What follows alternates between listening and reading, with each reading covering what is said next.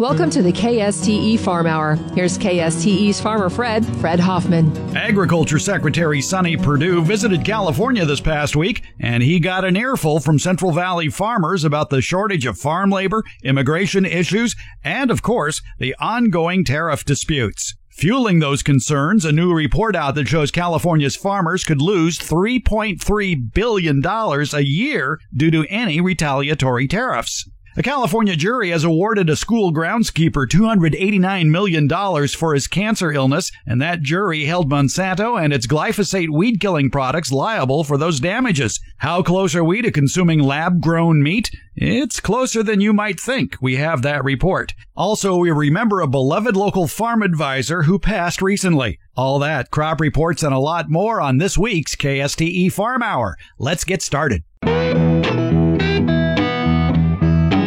Secretary of Agriculture Sonny Perdue had a busy week in California touring Central Valley farms. Visiting a dairy farm, Perdue learned that 20% of the cheese produced here goes to Mexico, and it's being threatened by the U.S.-Mexico trade dispute. Almond growers also let Perdue know in no uncertain terms that the uncertainty for almond growers is great this year. David Long is an almond grower in the Central Valley. He told KFSN News in Fresno that the almond industry is the most unsold it has ever been at this point in time. Perdue was also asked about immigration and farm labor issues. He said the best deal out there was a provision that would allow 500,000 migrants to apply for green cards, but they would first have to return to their home country. California Congressman Jim Costa was right there sitting next to Sonny Perdue, and he told the secretary 500,000 nationwide doesn't come close to solving maybe half of what California really needs in the way of farm workers. And the same day Perdue is visiting these farms, the University of California Ag and Natural Resources Agricultural Issues Center released a new report.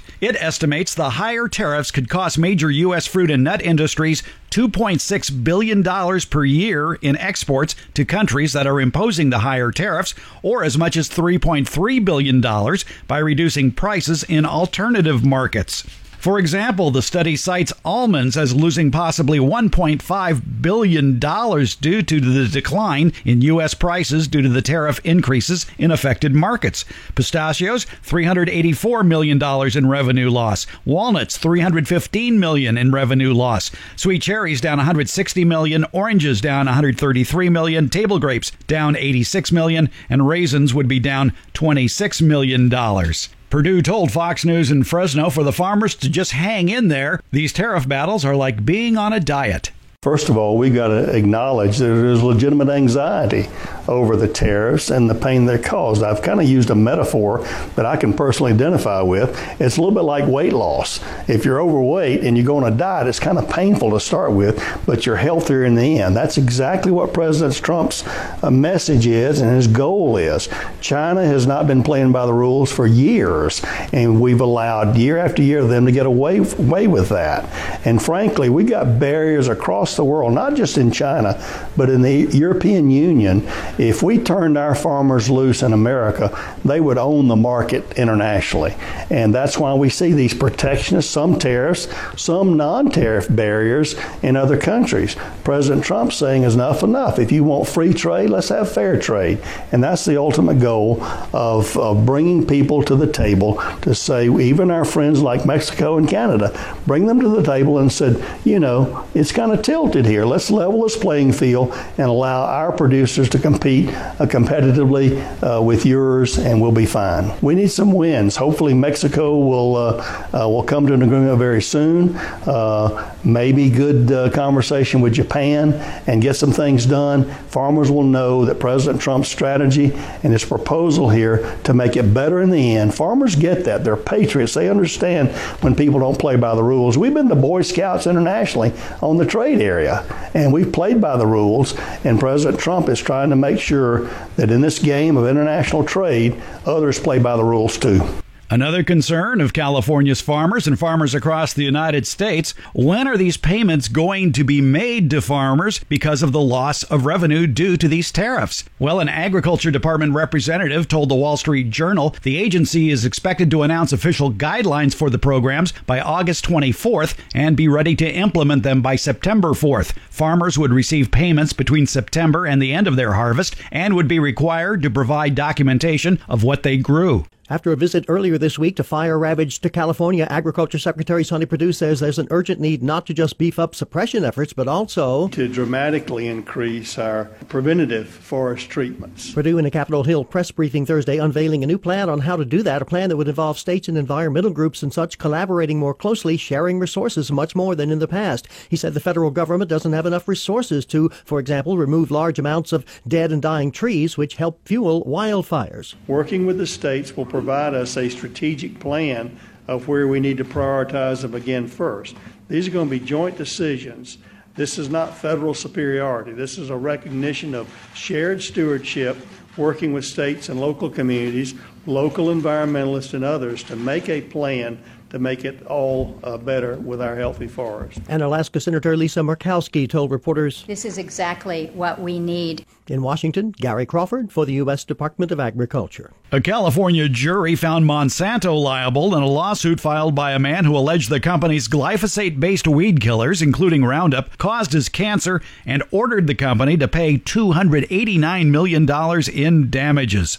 Reuters reports that the case of school groundskeeper Dwayne Johnson was the first lawsuit to go to trial that alleges glyphosate causes cancer. Monsanto faces more than 5,000 similar lawsuits across the United States. The jury at San Francisco Superior Court of California deliberated for 3 days before finding that Monsanto had failed to warn Johnson and other consumers of the cancer risks posed by its weed killers. It awarded $39 million in compensatory damages and $250 million in punitive damages. Monsanto, in a statement, said it would appeal the verdict. No real relief in sight for the wildfire-plagued West, according to USDA meteorologist Brad Rippey, and the latest look at weather in the region. We're going to be dealing with continued elevated temperatures and little, if any, rainfall across the Pacific Coast states and the Great Basin, and that may extend into parts of the Northwest, the Northern Rockies as well. The latest National Interagency Fire Center wildfire count as of Tuesday is 115 wildfires of 100 acres or more in the continental U.S. and Alaska, most of those concentrated in California and the Pacific Northwest. At this time, we have 4 fires that are approaching or in excess of 100,000 acres,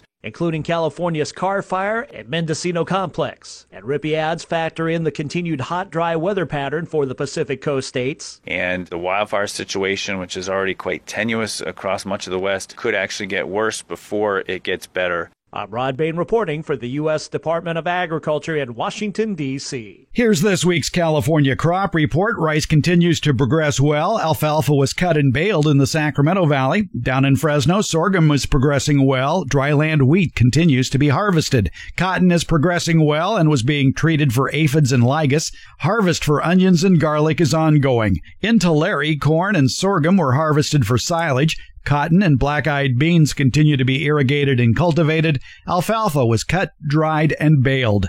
Across California, grape vineyards are being irrigated. Table grape harvest is ongoing. Insecticide treatments of grapes continues to control mites and hoppers. Mechanical and manual pruning and thinning of grapes continues.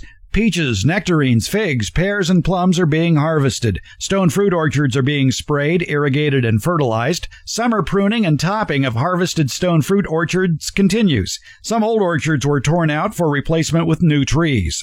Pomegranates were irrigated. Citrus harvest was complete in Fresno County, and orchards were treated with herbicides, foliar fungicides, and sunscreen. Valencia orange harvest is ongoing, but with light volumes. Citrus groves were skirted, hedgerowed, and irrigated. Pushed-out citrus groves are being prepped for planting.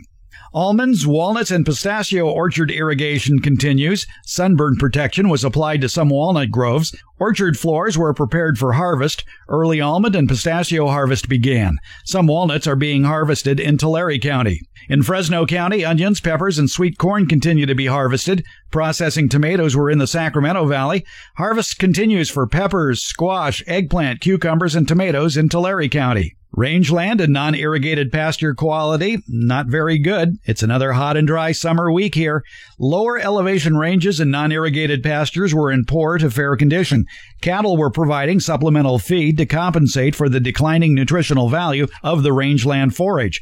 Wildfires continue to burn forests and rangeland. Sheep are grazing on fallowed fields. The bees are active in alfalfa and melon fields. Take the KSTE Farm Hour with you wherever you go. It's available at KSTE.com or the iHeartRadio app in streaming mode, or you can download it from your favorite third-party podcast aggregator such as iTunes. So how did you celebrate National Farmers Market Week? It's been going on for 19 years now, as designated by the USDA. And who leads the nation in the number of farmers markets? Why, of course, it's California. Nearly 800 certified farmers markets are in the state, and they're selling healthy and quality produce directly to consumers. It wasn't always that way. Until 1977, California state regulations required farmers to properly pack, size, and label their fresh fruits, nuts, and vegetables in standard containers in order to transport and sell them anywhere other than the farm site. While recognizing the importance of farmer-to-consumer sales, California Certified Farmers Market Program was created with loosened rules. These markets are now part of the fabric of many communities throughout the state. Certified farmers markets are an important source of fresh produce to many seniors as well as low-income families who can purchase the fruits and vegetables through the Senior Farmers Market Nutrition Program, the Women, Infants, and Children Supplemental Nutrition Program, and the CalFresh program. Want to find a farmer's market near you? Want more information about those specialty programs I just mentioned? Then pay a visit to the CDFA site, the California Department of Food and Agriculture. Do a search at cdfa.ca.gov.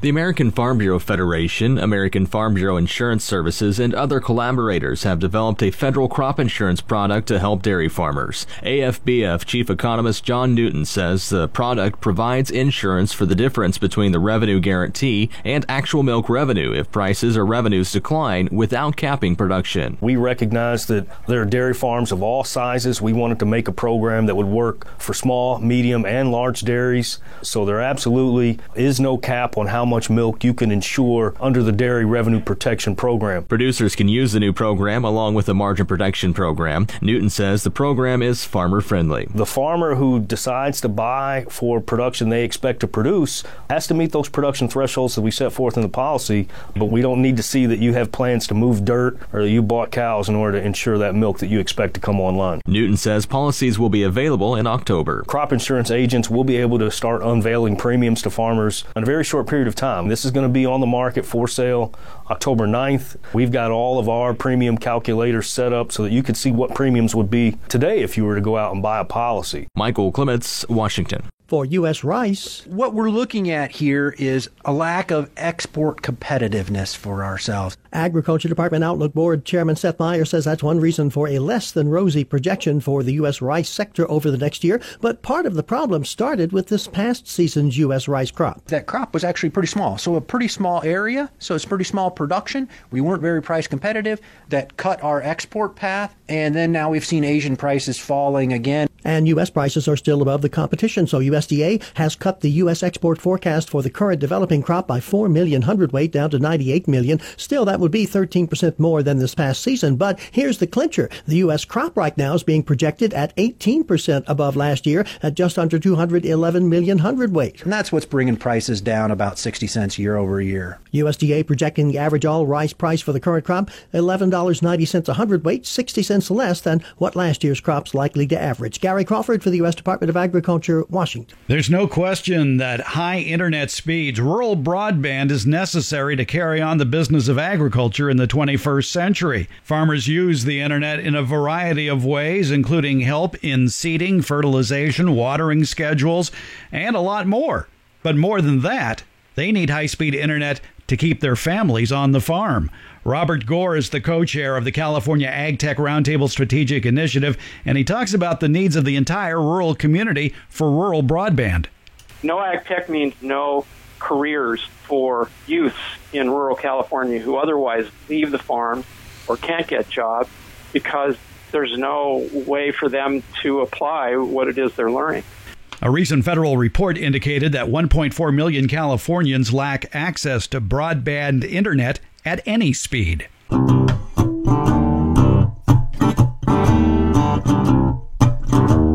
The Fresno County Department of Agriculture and the California Department of Pesticide Regulation recently released its top 5 most common agricultural pesticide use violations of 2017. They include not registering with the county that you intend to work prior to performing pest control activities, not including the application start and stop times, the return entry intervals, or active ingredient in the displayed information. Also, not taking employee suspected of a pesticide illness to the doctor immediately and not posting the name, address, and phone number of the medical facility at the work site. Another violation was storing personal protective equipment in the same place where pesticides are stored. Not cleaning that equipment and checking for wear after each use is also a violation. And the top violation, not following label-required buffer zones, setback distance, or vegetative buffer strip requirements, and applying a pesticide to a site or crop that's not listed on the labeling.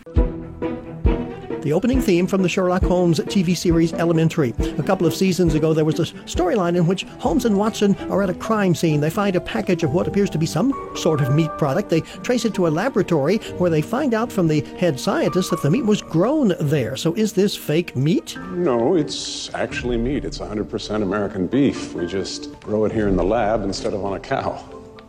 Well, muscle is made of cells. We harvest those cells humanely from living animals and replicate them here. We're still perfecting texture, fat to protein ratio. It's a work in progress. And it turns out this is not science fiction. These products are evolving very quickly. Coming up, meat grown in a lab. Is this really going to happen and when? And for that matter, is it really going to be meat at all? We will meet the questions head on this edition of Agriculture USA. I'm Gary Crawford. A moment ago, you heard Food and Drug Administration head Dr. Scott Gottlieb say, "These products are evolving very quickly." He hosted a big meeting the other day of experts and entrepreneurs about these products, which indeed are evolving so quickly that experts haven't even settled on what exactly to call them. Cell-cultured foods. In vitro meat. Clean meat, cell-based meat. Real meat made from cells instead of livestock. Well, whatever you call them, Scott Gottlieb says that in order to have a food safety inspection system and product labeling standards in place for when these products are ready for consumers, the government has to start now getting answers to many questions that are relevant to the safety considerations with this technology. What kinds of substances would be used in the manufacture of foods, and what are the safety considerations with respect to these? We also want to know if there are any potential hazards from these products that are different from those associated with traditional food production. Now, at the meeting, there were several officials from some of the companies who are working on producing these products, and they insist their products will be similar to meat we consume today in all important aspects, except that it is produced in an aseptic environment. Thus, the risk of contamination will be significantly reduced. We believe that people want real fish meat, not an imitation. And so we aim to provide that. The finished product is real, familiar, delicious meat like the kind consumers eat right now. In short, our beef is beef and our chicken is chicken. But, for example, a steak has many cells producing many things, fat, fiber, muscle, etc. So you have to get the cells you're growing to differentiate in just the right proportions. And the so-called holy grail is going to be an actual piece of biomanufactured muscle, the filet or the T-bone steak. And North Carolina State University researcher Paul Mozdziak says, there are a lot of technological challenges that need to be overcome. And even if the challenges are met, cultured tissue for human consumption has many unknowns. Texas A&M researcher Rhonda Miller, she says there are many, many unanswered questions about so-called cultured meat. Here are just a few. Is shelf life the same in cultured tissue and meat from conventional animal production? How does cultured tissue react in different packaging environments? Do spoilage and pathogenic microorganisms grow and proliferate at the same rate in cultured tissue versus meat from conventional animal production? And from a researcher, I can tell you that those are not minor issues. And Miller says meat scientists don't even have enough information on cultured tissue to determine whether it should be called meat or how it should be regulated. Or who should regulate it? What agency should inspect it for safety and create labeling rules for it? Those may be the biggest questions of all. In 1906, Congress gave the U.S. Department of Agriculture responsibility for meat and poultry plant inspection and for product inspection for safety. The Food and Drug Administration assumes the responsibility for almost all other foods. But once again, we are back to the question of, is tissue grown in a lab actually meet. Agriculture Secretary Sonny Perdue told a congressional hearing, obviously there are some gray lines between FDA and USDA on many things, but as you well know, meat and poultry has been the sole purview of the USDA. We would expect any product that expects to be labeled as meat would come under that same criteria there. While lawmakers and policymakers try to figure all of this out, the science on this is accelerating. We just got a news story in from the European Union headlined, lab-grown meat could be in stores by 2021. This from a meat company in the Netherlands. But there is still a lot of developmental and process work yet to do in the labs working on this around the world. And government policymakers, meanwhile, are trying to figure out how to regulate whatever it is that's going to come out of those labs. As the scientist in that TV show said earlier, it's a work in progress. This work in progress has been Agriculture USA. I'm Gary Crawford reporting for the U.S. Department of Agriculture in Washington. We're talking with a man who says alfalfa may be actually the best crop to have in a drought. So if as you're driving down the highway and you look at those fields and you're saying it's just grass and they're flooding those fields, what a waste of water. Well, first of all, alfalfa isn't grass. It's a dicot. And second of all, you'd be surprised at the bang for the buck that alfalfa gives for the water it uses and how little water it actually takes. We're talking with Dan Putnam. Dr. Dan Putnam is with the University of California Extension. He is their alfalfa and forage specialist based at Davis. And Dan, I guess it really is the fact that people see that flood irrigation on alfalfa fields and wonder, why are we growing this? Well, alfalfa is a crop that's grown primarily for protein production, and most of it goes for dairy production in California, and some percentage goes for horses, but primarily it's for dairy production. So if you're having yogurt or cheese on your pizza, that's probably originating from alfalfa. It produces more protein, really, than any other crop that we know of per acre. And so it's a crop that does contribute very much to our food system, and a lot of people don't always recognize that. Exactly. If people like ice cream or horseback riding, they should be a fan of alfalfa. I would think so, yes. Now, it's amazing in the research you've done about alfalfa is basically how tolerant it is of drought, which a lot of people don't realize. Well, it's been something that we've been working on for the last 10 or 15 years, what we call deficit irrigation of alfalfa. So it is true that alfalfa, if you irrigate it fully for the entire year, does use probably an average about 4 to 4.5 acre feet per year in California. But we've found out, and I think a lot of growers have found out, that that alfalfa does something for farmers, which is a lot more high degree of flexibility during a drought period. So we have both research data and on-farm data that shows that that one can irrigate alfalfa partially during the year and still obtain fairly reasonable yields, not full yields, but reasonable yields. And that's because it's a crop that's cut anywhere from 4 to 10 times per year.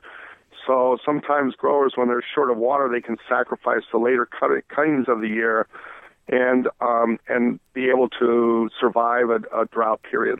And I would think with the first cutting of the year, little irrigation is necessary because it's surviving on winter water, thriving with winter water. Yeah, that's correct. And in the northern part of California, where we're hopefully we'll get a full recharge of rainwater this year, and some years we do, and some years we don't. But if growers are able to irrigate that crop early, or make sure that they start with a full profile, they can usually go all the way through June or July with moderate irrigation levels, and then cut off irrigations at that point when still obtain fairly high levels. We have some research data that shows that summer cutoffs on July 1st resulted of really it's a 50% cut in irrigation water for the season, but we got 80% of full yields during the 2015 year.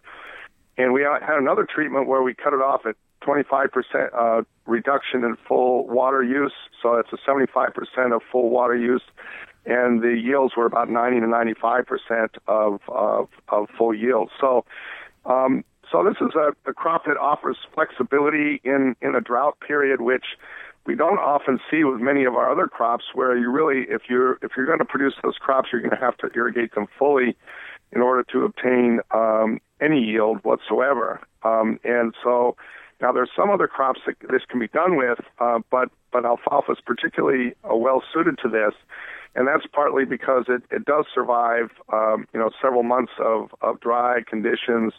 Alfalfa came from an area of the world where summer droughts were the common thing, and so it is a crop that can survive for 2-3 months of zero irrigation water and come back after being recharged in the fall and the winter and yield something the following year. So in most cases, the stand has survived these kinds of deficit irrigation strategies and come back to yield normally the following year. What are the origins of alfalfa? Where did it come from?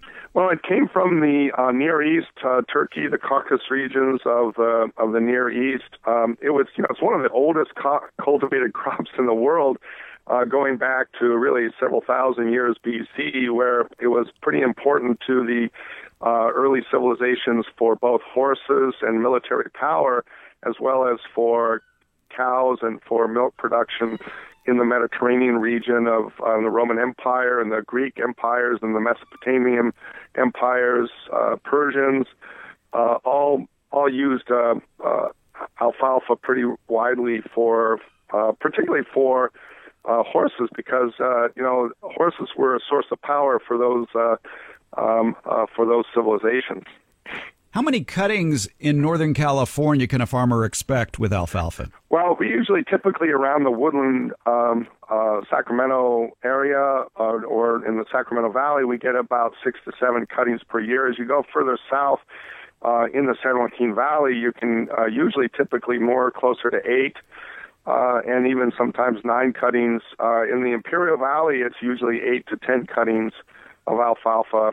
And so now in the northern part of California, that is in the Intermountain area, we're typically on a 3 to 4 cut system there because they have cold winters and the crop goes completely dormant in the wintertime in the Intermountain area. How does alfalfa respond to a drought? Does it come back? Yes, we've seen both experimental evidence and on-farm evidence that growers who are able to partially irrigate their crop during the year, and on good soils with reasonable water holding capacity, that those crops will hold in there and come back and yield normally the next year. We had a research trial at the Westside Field Station in Fresno County, which we stopped irrigating in 2013 and 2014, and only irrigated partially in 2015, and the crop, strangely enough, is still there, and we, it sort of surprised us a little bit because we really tried hard to abuse it, and it's a tough crop when it's well established like that, and it's pretty resilient during these drought periods. It also has a rather high tolerance to salt, doesn't it? That's another thing that we've been working on at the University of California, and this year we put high salinity waters of somewhere between EC of about 8, electrical conductivity between about 8 and 10, and the crop is somewhat lower yielding under those conditions, but it seems to survive, and we're still measuring the effects of salinity on the crop, and I'd say that yes, it's a pretty saline after establishment. I have to put that caveat in there, is that after it's well established, it actually is pretty tough and resilient under saline water conditions. Would alfalfa be a good candidate for those municipalities that are recycling their water? Yes, actually, and it's been used that way actually pretty commonly in Kern County and Los Angeles County.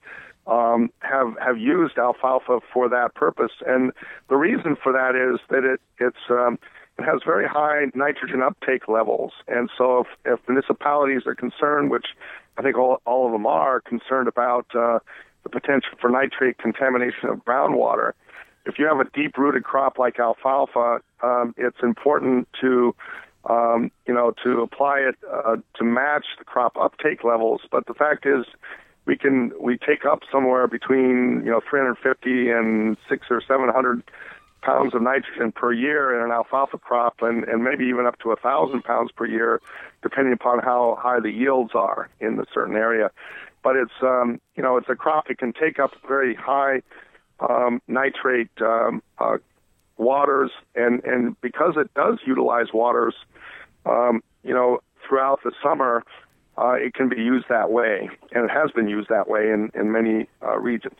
Probably the main reason why it is so drought tolerant and can thrive is the fact that it has very deep roots. Just how deep are roots of alfalfa? Well, I've read some reports of roots going down to 25 feet. I'd say it would be pretty unusual, but pretty commonly we'll see alfalfa roots down 8 feet into the ground.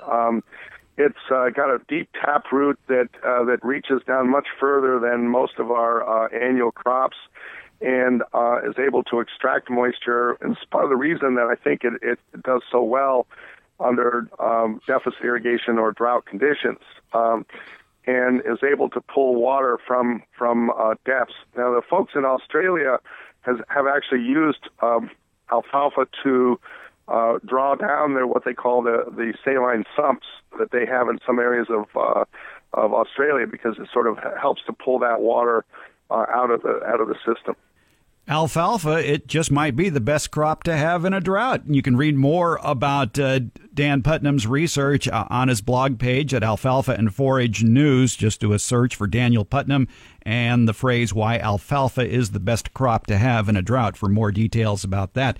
Dr. Dan Putnam, University of California Extension Alfalfa and Forage Specialist in Davis. Thanks for your time today. Oh, thank you. Back in April, I had a conversation with Sacramento County Farm Advisor Chuck Engels about the invasive species, the bad pests that are moving into Sacramento County. This is what he had to say. Well, there's certainly the brown marmorated stink bug. There's the Asian citrus psyllid, and then there's one that people aren't hearing about that much yet. Japanese beetle is a threat to our area. And there's a few others, but those are the most important that are affecting us now. Well, let's start with the Japanese beetle, because if people are from the East Coast, they are very aware of what Japanese beetle can do, especially to ornamental plants like white roses. What are the threats to agriculture from the Japanese beetle? Well, they have a very large host range, just like the brown marmorated stink bug, and they'll completely devastate a number of different species. It has been found 3 of the last 4 years in a location in northern Sacramento County, and that's in 1 or 2. But you find it in the same place, and then year after year, and then you start to think, well, could it be established? And so far, not yet, but there's that potential. That was just a portion of the interview we had with Chuck Engels back in April.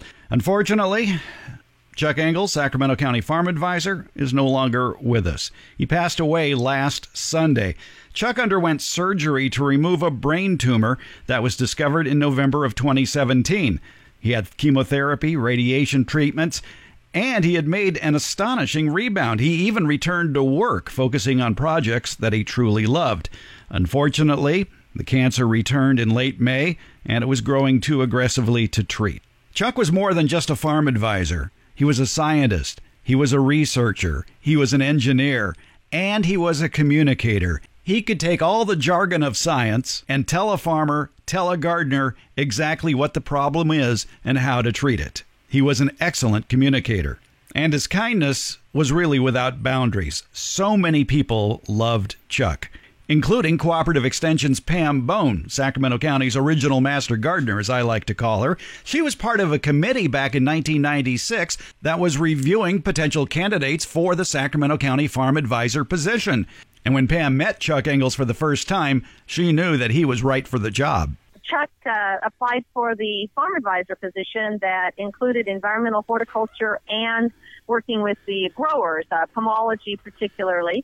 And there were several different candidates that had applied, and right away Chuck stood out to me. He was dynamic, His presentation was very interesting and informative. But he was down to earth, too. And I think that's the thing that impressed me the most. I said, this is a farm advisor. This is the type of person that can work with the growers. And he also had the responsibility of working with the Master Gardener program and, the landscapers and other people in the environmental horticulture industry. And I said he could do both. I was extremely impressed with him. And ironically, at the time, you did not need a PhD, but several people with PhDs had applied. And Chuck had his master's degree. And I said, we don't need a PhD fellow. Some of the people on the committee were kind of impressed with some of those credentials. I said, no, you need somebody that understands research, but also understands how to work with people out in the field. And that was Chuck. And that's what he did the rest of his career. He knew how to work with people. He knew how to conduct good research. He was very good about working with commercial growers, but also with the general public, the master gardeners, landscape industry, all around just turned out to be the perfect candidate and the perfect farm advisor. The late Sacramento County farm advisor Chuck Engels specialized in pears and wine grapes. He was always looking for ways to increase yield. And one of his thoughts was high-density planting. And that's how he got to meet Ed Livo. Ed Livo at the time was the marketing manager for Dave Wilson Nursery.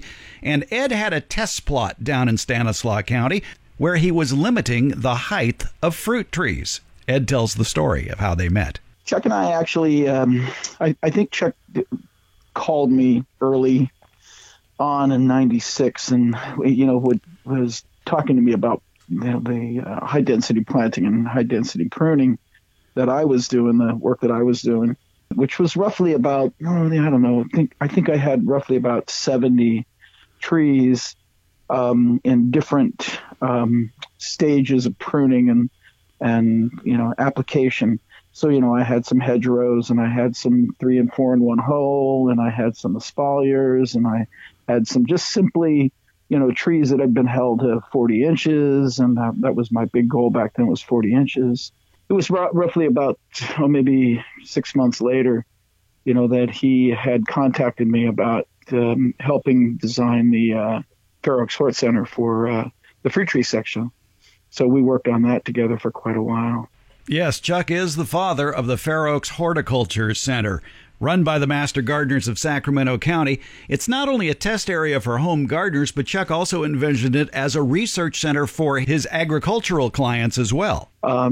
He could take ideas that I had, and he could just take and make them work right away, and had that great team at Fair Oaks that he had put together. That just admired him so much to just jump on board and say, let's do it. And he trained them all well. He taught them all to, be skeptical and at the same time, be brilliant. I think that was one of his true talents, was that, he would just excite people about the ideas that he had. And I just think that that's such an important quality in an individual, that if you can get people excited about, really good positive ideas, and get people to, motivated to work with you on creating those. I mean, the power of, people working together. Come on, Chuck was a master. I'm just hoping I'm saying it in an eloquent enough way, to be able to emphasize, how important Chuck was to my career. It's one thing to say somebody, was a great person, when you have, we all have our careers. We all have our things that sustain us. And, it's one thing to say that you have a colleague or a friend. Chuck actually helped my career dramatically. And I'm very so grateful that I was able to tell him that weeks or maybe months, a couple of months ago, when we had a long conversation. And I was able to, express, my gratitude and my appreciation for our relationship, through the years. And,